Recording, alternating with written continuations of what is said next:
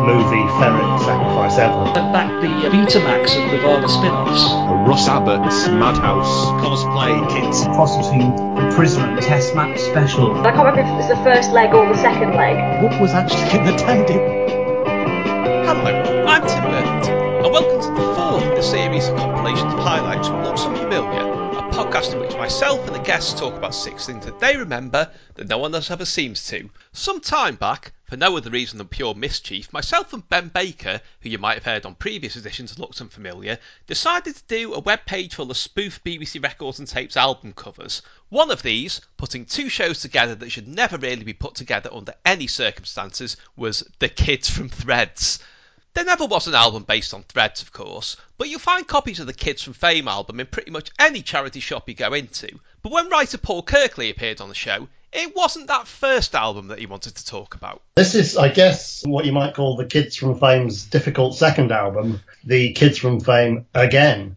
So, as you, Tim, will know better than anyone in the world, I imagine, the first Kids from Fame album was BBC Records' biggest ever seller, I believe.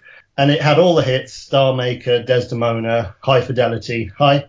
And it was such a big hit, in fact, that they rush-released a follow-up 3 months later. And I think it's fair to say that it was very much a case of the rest on this one. But me and my sister Joanne, who are massive Fame fans, we loved it anyway. I've got to say, The Kids from Fame Again isn't really the best title. It's almost daring you to get annoyed with them. You know, oh, it's The Kids from Fame Again. And looking at the track listing, it seems to be the songs that they probably didn't have earmarked for albums and singles from the early set. I mean, I noticed Shusha Sharovsky is on there, which, for anyone who doesn't know it, it's a song about one of the tutors who had a very heavy accent, and it worked fine as a joke in the programme. I'm not convinced it really works on record. No, it's a synth pop number that rhymes Sharovsky with Tchaikovsky. So in one sense, it was pioneering because it was a few years before Falco's Rock Me Amadeus, I suppose. Pioneering in that way. And sticking with the classical theme, there's also its Sonata Mozart, which is basically an instrumental, sort of a hooked on classics reworking of Mozart's piano sonata in C major, complete with guitar solo. Which I loved at the time, and I'm slightly ashamed to say it's probably still the only reason I can whistle Sonata in C major to this day. Is that title supposed to be a pun? Because it's a Sonata Mozart. I can't work it out if it is. I don't think so. It would only kind of work in a heavy Italian accent, which is the wrong country entirely for Mozart, of course. And you mentioned Mannequin, I Love Your Frozen Grin there, at the top of this, which was, of course, Leroy's heartfelt love letter to a shop dummy. And I think it's fair to say it gets a bit weird, that song, doesn't it? Yeah, you could really turn it on. It's a love so sweet and tender. Oh, the joy of sweet surrender.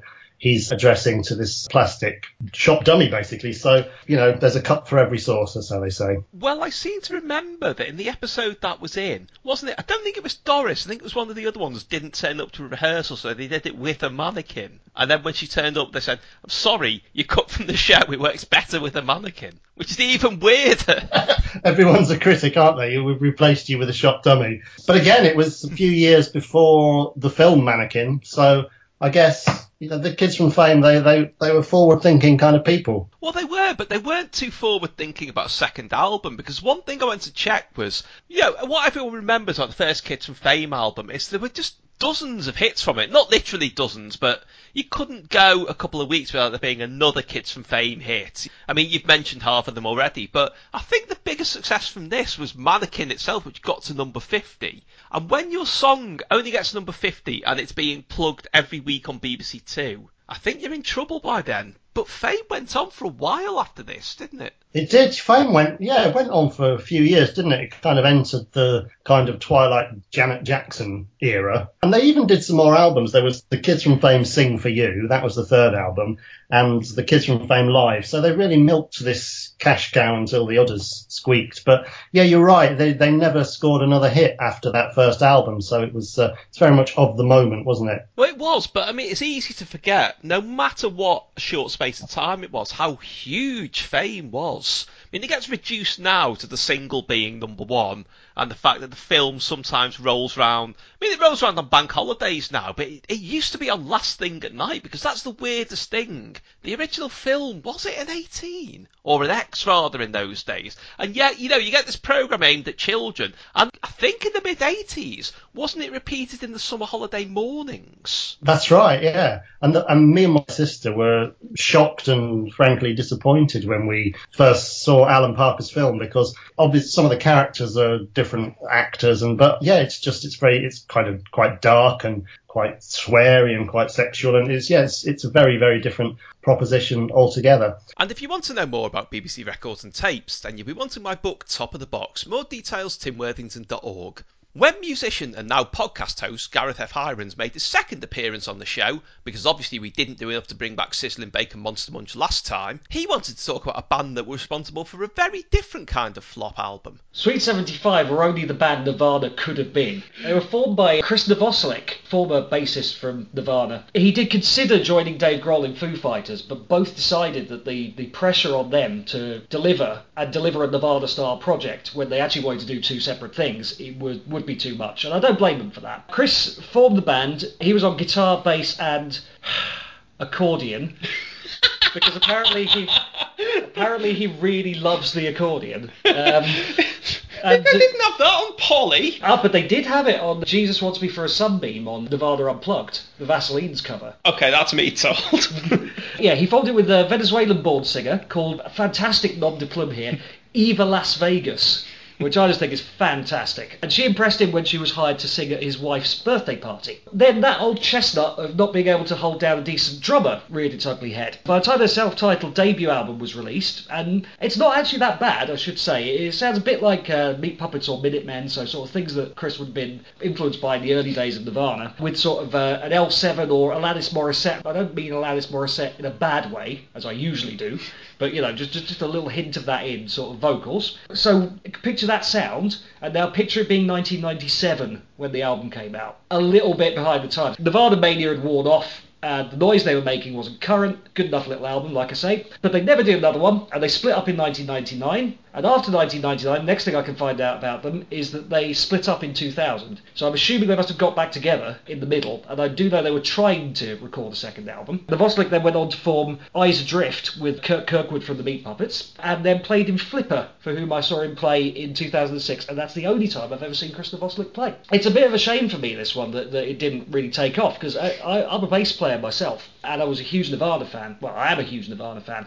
I was really looking forward to Sweet 75. I was looking forward to them more than Foo Fighters, and that means I've backed the Betamax of Nirvana spin-offs. Well, I think you're absolutely right about them arriving too late, being a bit too behind the times, because I remember very clearly the first thing that I knew about them was, it was in the middle of 1995, at the height of Britpop. I think it was actually in the issue Select that had Blur on the front that said, "There, we told you," as the caption, so everyone's eyes were on them and Oasis and Pulp and Elastica and everyone else. One-page feature on Sweet 75. It's just completely out of place, isn't it? Well, it is, and also, I'm saying this with the best one in the world, Eva Las Vegas is a very striking-looking woman. That's how we shall best put it, with unusually coloured hair. Yeah, she didn't quite fit the fashion of the times. And I do remember some mentions in some less reputable music magazines kind of picking on their appearance a bit. But I didn't even hear them on the evening session. That's how ignored they were.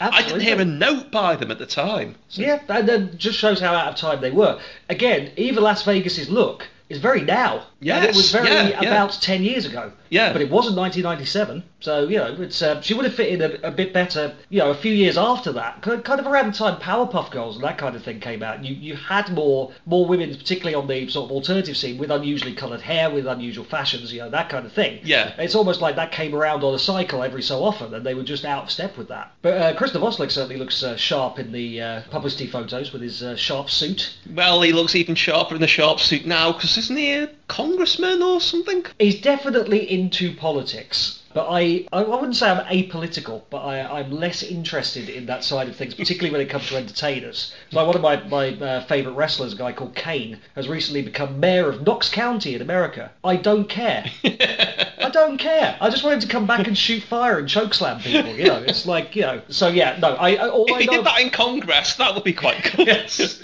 I think we're all hoping that will happen. But yeah, no, it's kind of. I do know Christoph Ostling is heavily into politics, but I couldn't tell you anything about the detail. Well, if after hearing that you feel like taking a chance on the Sweet 75 album, currently £1.52 used and new on Amazon, then you'll probably be wanting something to play it on. When designer Darryl McLean appeared on the show, one of his choices was a souped-up CD player that somehow he never quite got round to buying. Basically, this was a very, very widely distributed advert around the turn of the decade. This is probably the most recent thing anyone has ever had on this programme. It's from about 2009, 2010. And the easiest way to describe it is this guy who's kind of Brian Butterfield in real life, but he kind of looks like a stray member of Marillion or something from his very flattering publicity photograph, had invented what is basically a CD player, which rips to MP3 like all computers do for free. And it was just this giant silver box with a really wordy and self-aggrandizing advert for it, which was in Private Eye every issue. It was in Radio Times every week. It was in so many kind of middle-aged lifestyle magazines, I'm assuming. And everywhere you went, you saw this. And every time I saw it, I was just agog at how awful. Not so much even the machine, which is probably okay. I'm sure it's fine. I'm sure it works. It's got a little kind of backstory. It's got like its own prologue as to why he invented it. So Martin Brennan invented the Brennan JB7. That was handy. He has around 20 silicon chips to his name, written over 1 million lines of computer code, and co-designed the world's first 64-bit games computer.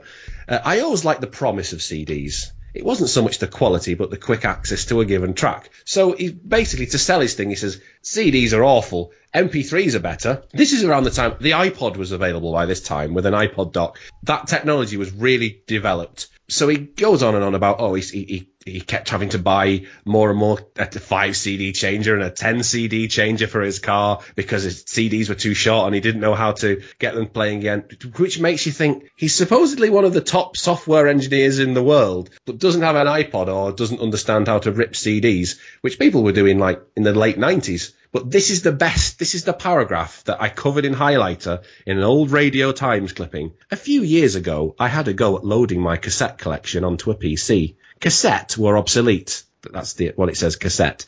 Cassette were obsolete, but I owned around 100, and the music on them reflected an important period in my life. I'd love to know the backstory of that. His cassette years.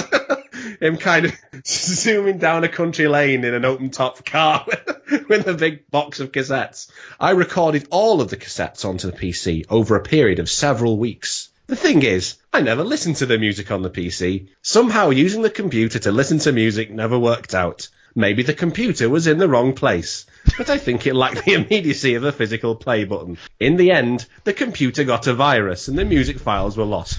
I still had the cassettes, thankfully. Some of the key points, it's clearly adapted this advert from a PowerPoint presentation he used to get investment from. Key points. One of them, load CDs in about 4 minutes. It didn't take 4 minutes even to rip them back then to a PC, did it? Volume knob. That's one of the selling points. It's got a volume knob. It's got a scene selection. One of the other key points is delete tracks you don't like. But then won't his albums be even shorter?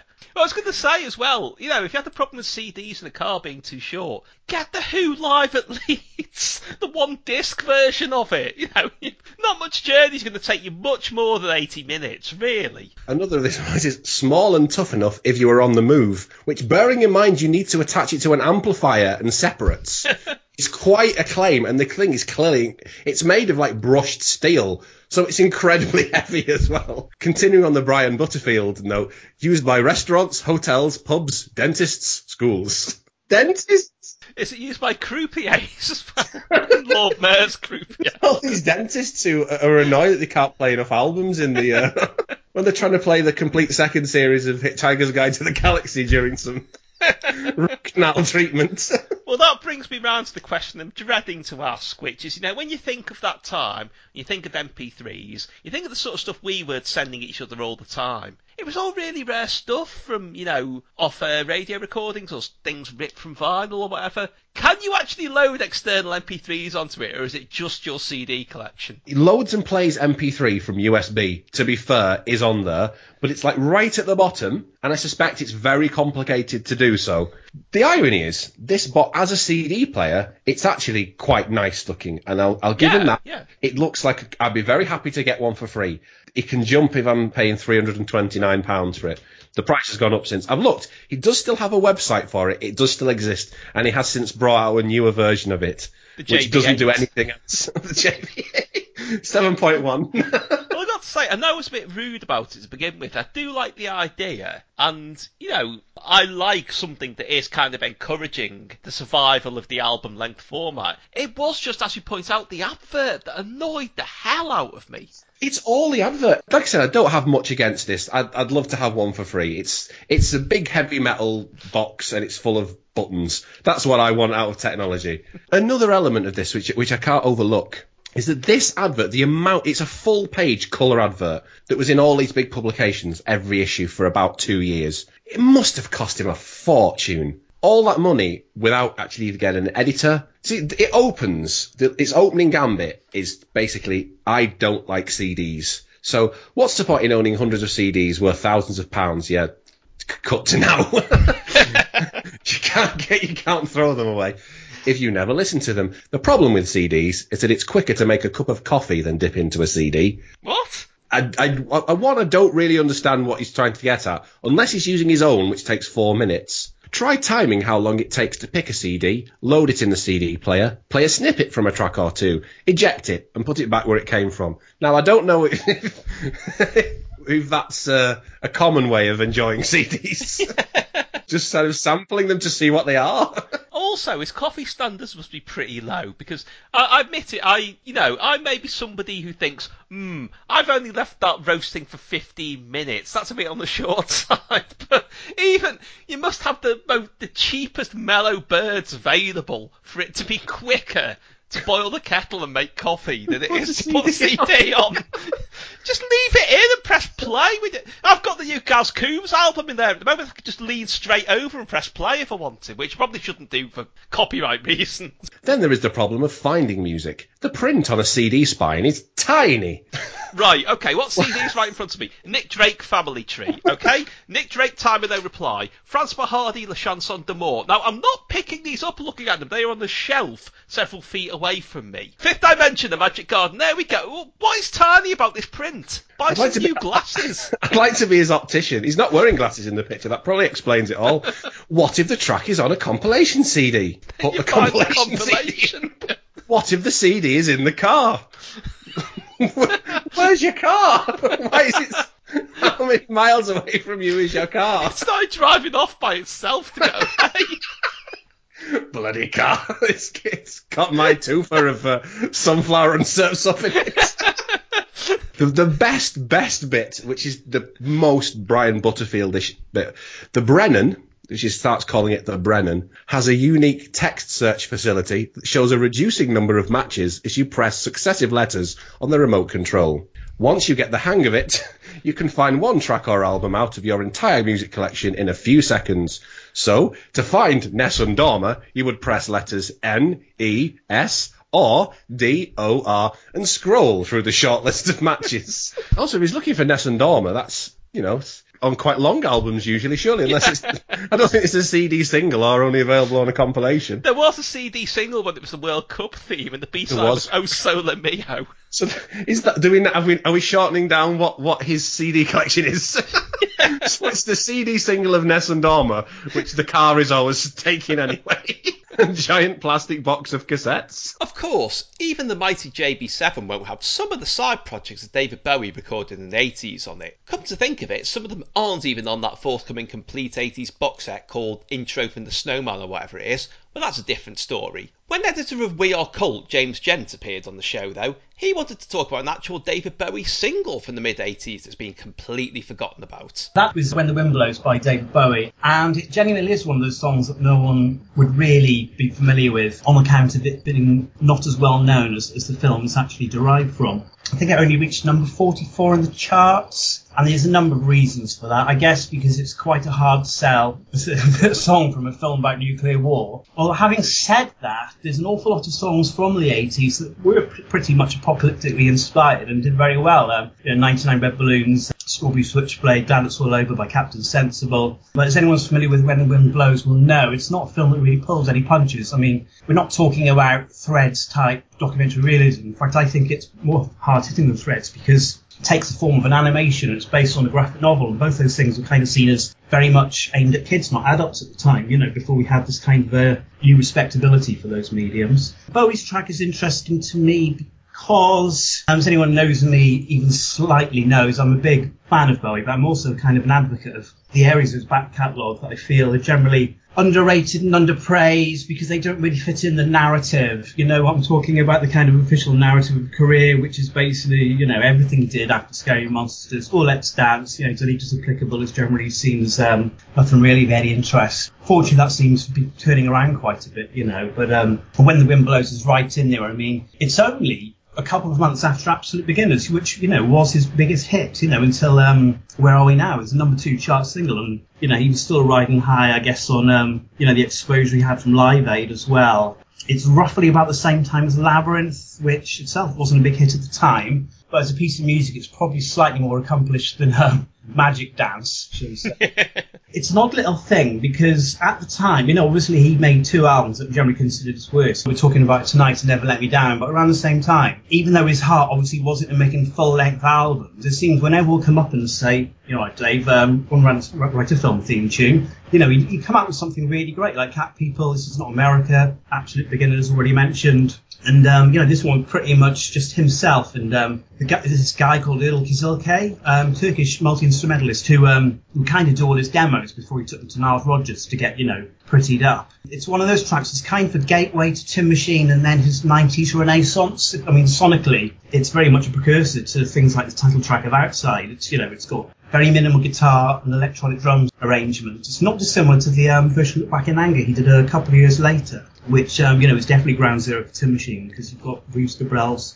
making his debut with Bowie. I'm starting to sound like an audiobook of the Nick Pegg complete take of Bowie. Well, wasn't Erdl on the updated Look Back in Anger? Because there was some talk of him joining Tin Machine initially. So It really is a through line, isn't it? Yeah, it's definitely one of those kind of precursors. Erdl was also pretty much the only musician on Iggy Pop's comeback album, Blah, Blah, Blah, which also dates from 86. And again, that's, not only is that an underrated Iggy Pop album, because Bowie's all over it, a bit like Need and Lust for Life, when he's not co-writing, he's co-producing. And it's probably the best album David Bowie never made, especially if you put it side by side with Never Let Me Down. You listen to it and you're like, you gave all those great songs and tunes away and left yourself with an album, Time Will Crawl, and not much else. Well, I remember, just on the subject of Blah, Blah, Blah, that I had that at the time because I really liked his version of Real Wild Child was a single and it was quite a big hit and I got the album.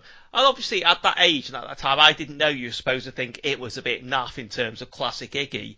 I really liked it as a youngster and I still really like it now. I don't see what the problem is. It's got a lovely sort of stripped down kind of machine pop sort of sound to it. I mean, it's basically, as I say, Bowie, Idil Kizilke, Kevin Armstrong, who Bowie also worked with on Live Aid and Absolute Beginners, and a drum machine programmed by David Richards. I mean, that's it. But it's that sound. If you're going to pick an 80s sound, it's probably a lot more easy on the ear than the kind of Never Let Me Down, everything but kitchen sink, Borneo horns kind of soup. Yeah, it's a nifty little album, and as I say, I think Bowie wrote some stuff on there in terms of music and lyrics that is, it's like the song I've chosen, When the Wind Blows. It shows, he wasn't bereft of creative inspiration or good ideas. I think it's just heart wasn't into it as a kind of full-time job, that's why he was turning up in bizarre cameos in John Landis films and things as well. Well, going back to When the Wind Blows, I mean, I can't quite work out why it wasn't really a hit. I think probably, like you say, the nature of the film played into it. The film didn't get that wide exposure at the time either. It's a great song, but it's not that radio friendly. But I think what's more interesting is what's happened since is, it is a great track. It's highly rated by people who know it. He seemed to be quite fond of it himself. But as far as I know, the only places it has ever been on at the time of recording, because that may change in the next couple of months, but I think it was a bonus track on Never Let Me Down, which is an album a lot of people will probably avoid in the first place, and on the Best of 82-87, which again isn't the best kind of sell for a best of, is it? No, I'm quite impressed they managed to make that as kind of coherent as it is. I mean, again, I think think partly because it does have those film songs that I think were kind of a bit more memorable than the likes of, say, Dancing with the Big Boys or Ricochet or Let's Dance. Or Never Let Me Down itself, which I'd never tire of pointing out, is basically the theme from children's BBC animation Gran. It's even got the whistling on it. Well, thanks for ruining that for me, Tim. I mean, it's such a stone cold classic before. And of course, James mentioned The Complete David Bowie by Nicholas Pegg there, which is one of the best encyclopedic resources you'll ever find. Unfortunately, the same can't be said of one of the items that comedian Ros Ballinger chose to talk about. Microsoft Encyclopedia was kind of like a mix between an interactive walkthrough video game and Wikipedia, but about the jungle. You would be kind of shown around, there would be different environments, so you could go to the Sahara or the rainforest or just various kind of nature settings. And this American sort of kind of guide character would essentially show you around with sound effects, so you'd be pretending that you'd be walking through. But essentially all it really was just a series of information pages with sound effects, really. I don't recall you could ever do anything in particular apart from click on certain things and read about polar bears or something. I remember he would give commentary and say, oh, watch out for the piranhas, and you would learn about different animals. And then I think the culmination of this was that you learnt about humans, who are the most dangerous predator, and it was like the Wikipedia page, it had the picture in the corner, and it was the picture of human was just of a baby, like an ordinary baby. The implication being, it may look cute, but humans are the ones that kill all the animals. But it's not one, because I remember being very excited about it when I played it as a kid. But again, when I look back on it, I think I must have been very easily pleased, because it sounds very boring. But I think they did a good job of making essentially what was a wildlife Wikipedia into something very interesting, because they included at the time, in the 90s, decent sound effects and visuals and animations, and that was all available on a disc that you put into your parents' ancient computer. Certain sound effects and certain bits of dialogue just sort of stand out. I used to spend hours on that thing. Well, yeah, there were quite a few things like that Microsoft did, which is easy to forget how impressive they were at the time. And they came free with computers, because the ones that I specifically remember were, there was Encarta, which was basically like an encyclopedia, and you could look up, say, I don't know, the loot or something, and there'd be a brief history of it and a sound clip. And, that sounds like nothing now. And it hardly had any facts in it, but that seemed amazing then. But the other one, which being completely forgotten about, was Microsoft Cinemania. No, we didn't have that one in the household, so I must have skipped over that one. It was a database of films and sort of movie trivia and so on. Really, really odd, because it would highlight things that you wouldn't expect, like Dazed and Confused, which I think was only about 2 years old at that point, but that had a huge section and sound clips. I remember being really surprised by that, because it must have been 95, because it was the first PC I got. It had Windows 95, and it had a disc of Weezer singing Buddy Holly on it, which I was deeply unimpressed by, because in America they got Jennifer Aniston showing you how to use a computer, which I would have preferred to Weezer. But Cinemania, the thing was, it was very weighted towards mainstream cinema, and it touted itself as the most sophisticated movie fact repository in the world. And, the first thing you do, obviously, at that age, you type in, Cannibal Ferox not found. It's not that exhaustive then, is it? It sounds like that would have been used as like a newfangled promotional tool for films that had just come out. So they said, we're going to promote it and such, and also we're going to partner with Microsoft and have all this trivia available. That never occurred to me, but that sounds pretty likely, actually. Yeah, I know. I never got this, because I think we had a Windows 95 briefly, and then we upgraded to a 98. I think the 98 is the one we had for the longest period of my childhood, because I remember the dial-up noise as if it was yesterday. But no, there was a viral tweet that went round a while ago, you probably still find it somewhere, that showed the cover, and I think it was Jennifer Aniston and Matthew Perry guide you through Windows 95, and I think somebody tweeted a picture of it saying, I found the most 90s thing in the world. Sadly, pop comedy troupe The Barron Knights never quite got round to doing their parody of the theme from Friends. I say sadly, but they have a bit of a poor reputation these days. But writer Johnny Morris wanted to tell us why the balance needs to be redressed a bit, and why we should all pay a bit more attention to one of their albums in particular. This is one of those things where people go, what was your first record that you ever had? And you sort of try and be cool and go, well, it was Video Killed the Radio Star or something.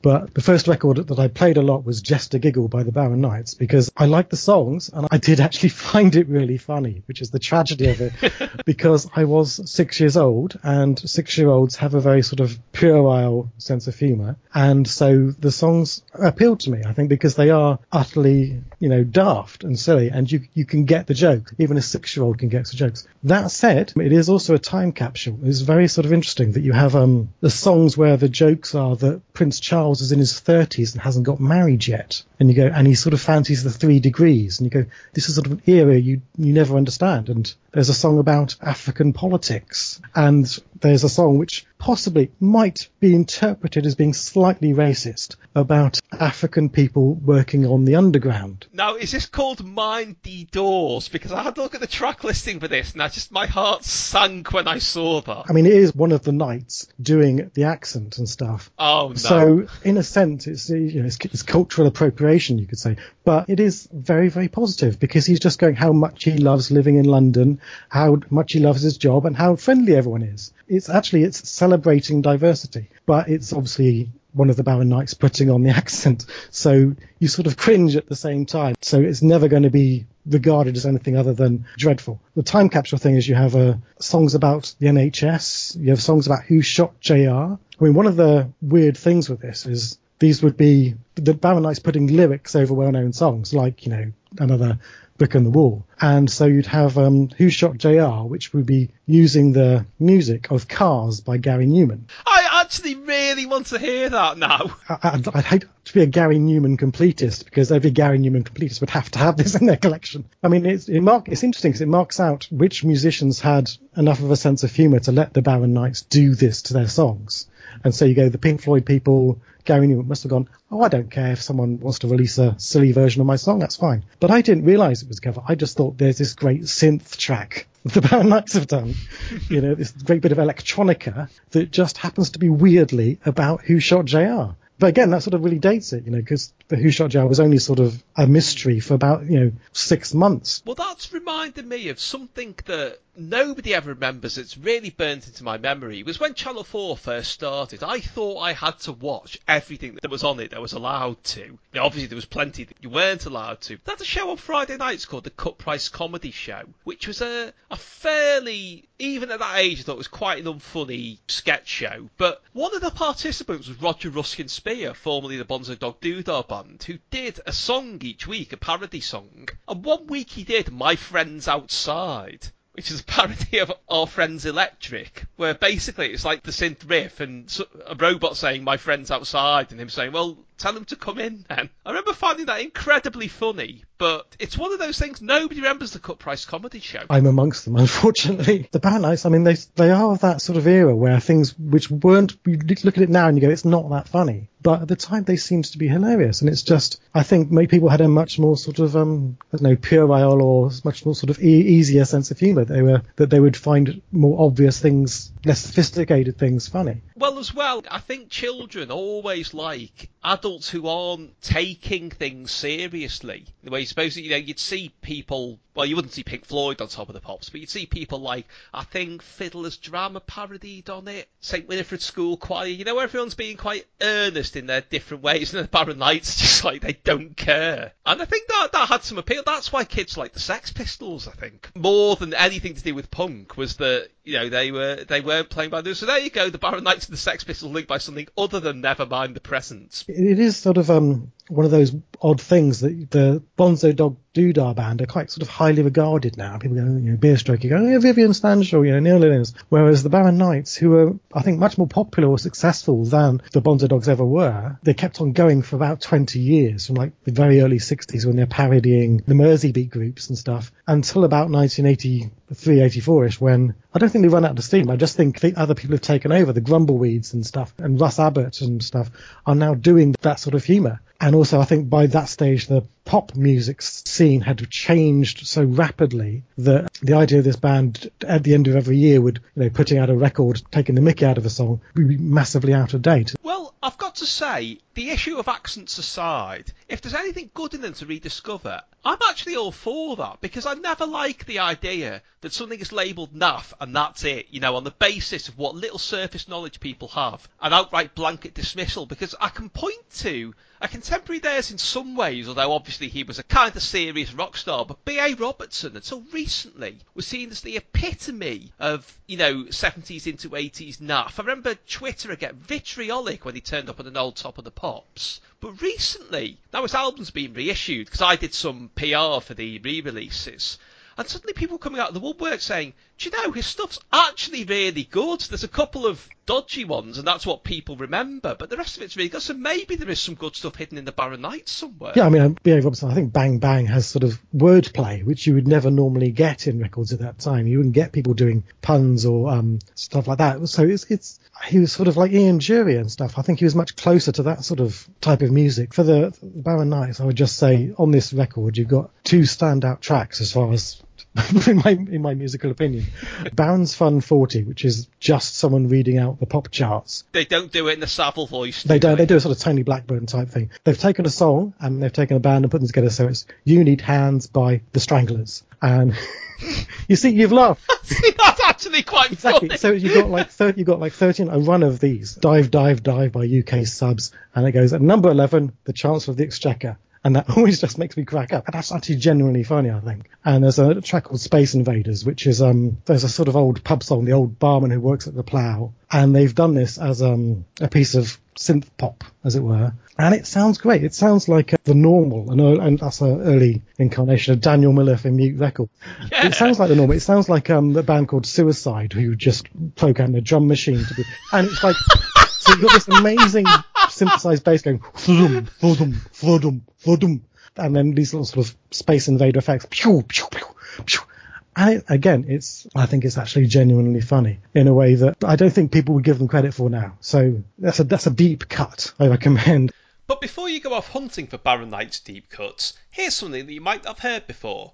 This is me on the Betamax Video Club, an excellent podcast about 80s films, where you can also hear appearances by former guests including Emma Burnell and Ben Baker. I've been on it again more recently, talking about Morons from Outer Space, but this is a clip from my first appearance talking about that brilliant 1986 flop Absolute Beginners, although in this bit, I'm talking about a slightly earlier short film that Julian Temple, the director of Absolute Beginners, made with David Bowie. Really, the whole film should be celebrated, if just for that opening scene alone, because it really is amazing. They claim it was all done in one shot, one take, and it does look like it as well. It's just a camera panning and sweeping through several... It's obviously a studio set, it's not real streets, but that makes it all the more visually interesting. Just goes through... There's all aspects of London life, real and imagined, all intermingling with each other, crossing each other's paths, literally in a lot of cases, with Colin, in inverted commas, at the centre of it all. And the interesting thing was that I had another watch of Jazzin' for Blue Jean, which is a film Julian Temple did with David Bowie. I think it was 2 years before Absolute Beginners.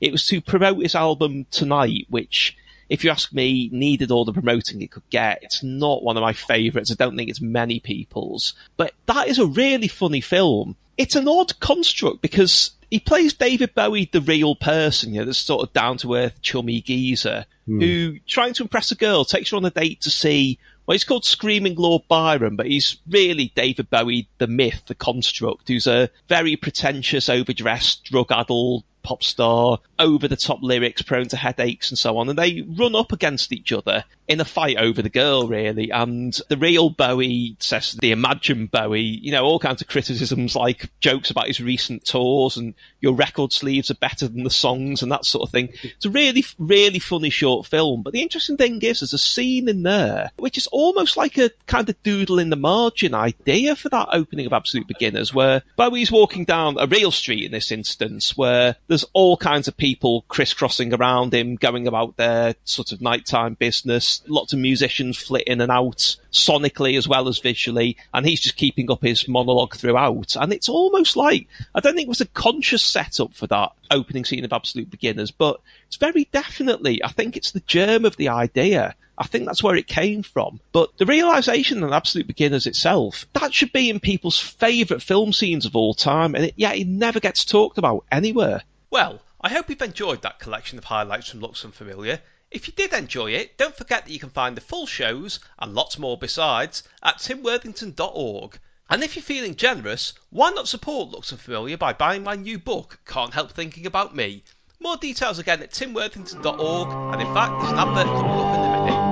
So I've got a question for you here, Tim. All the way back in episode 2, we discussed Sizzling Bacon Monster Munch. We did. We came to the conclusion that all-round arsehole Piers Morgan was somehow responsible for the withdrawal of Sizzling Bacon Monster Munch. So my question to you is, who should we blame for the fact that we can't get our hands on a tin of Quattro anymore? We're really quite spoiled for choice at the moment. Can't Help Thinking About Me by Tim Worthington. A big book full of old articles giving a new twist, looking at how and why I ended up on the BBC News channel with a big caption saying Clangers Expert. More details, timworthington.org. Tim Worthington says, any chance of the astonishing theme from Ski Boy? Do you remember, anybody else remember Ski Boy?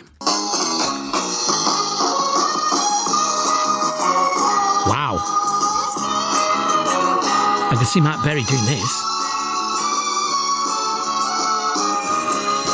Excellent. That seems to be a French language thing that's going. Oh, I'm loving that. Let's try and get the full version of Ski Boy. Thank you very much, Tim. Thanks to everybody who's sending these in. There'll be more of them to come, rest assured.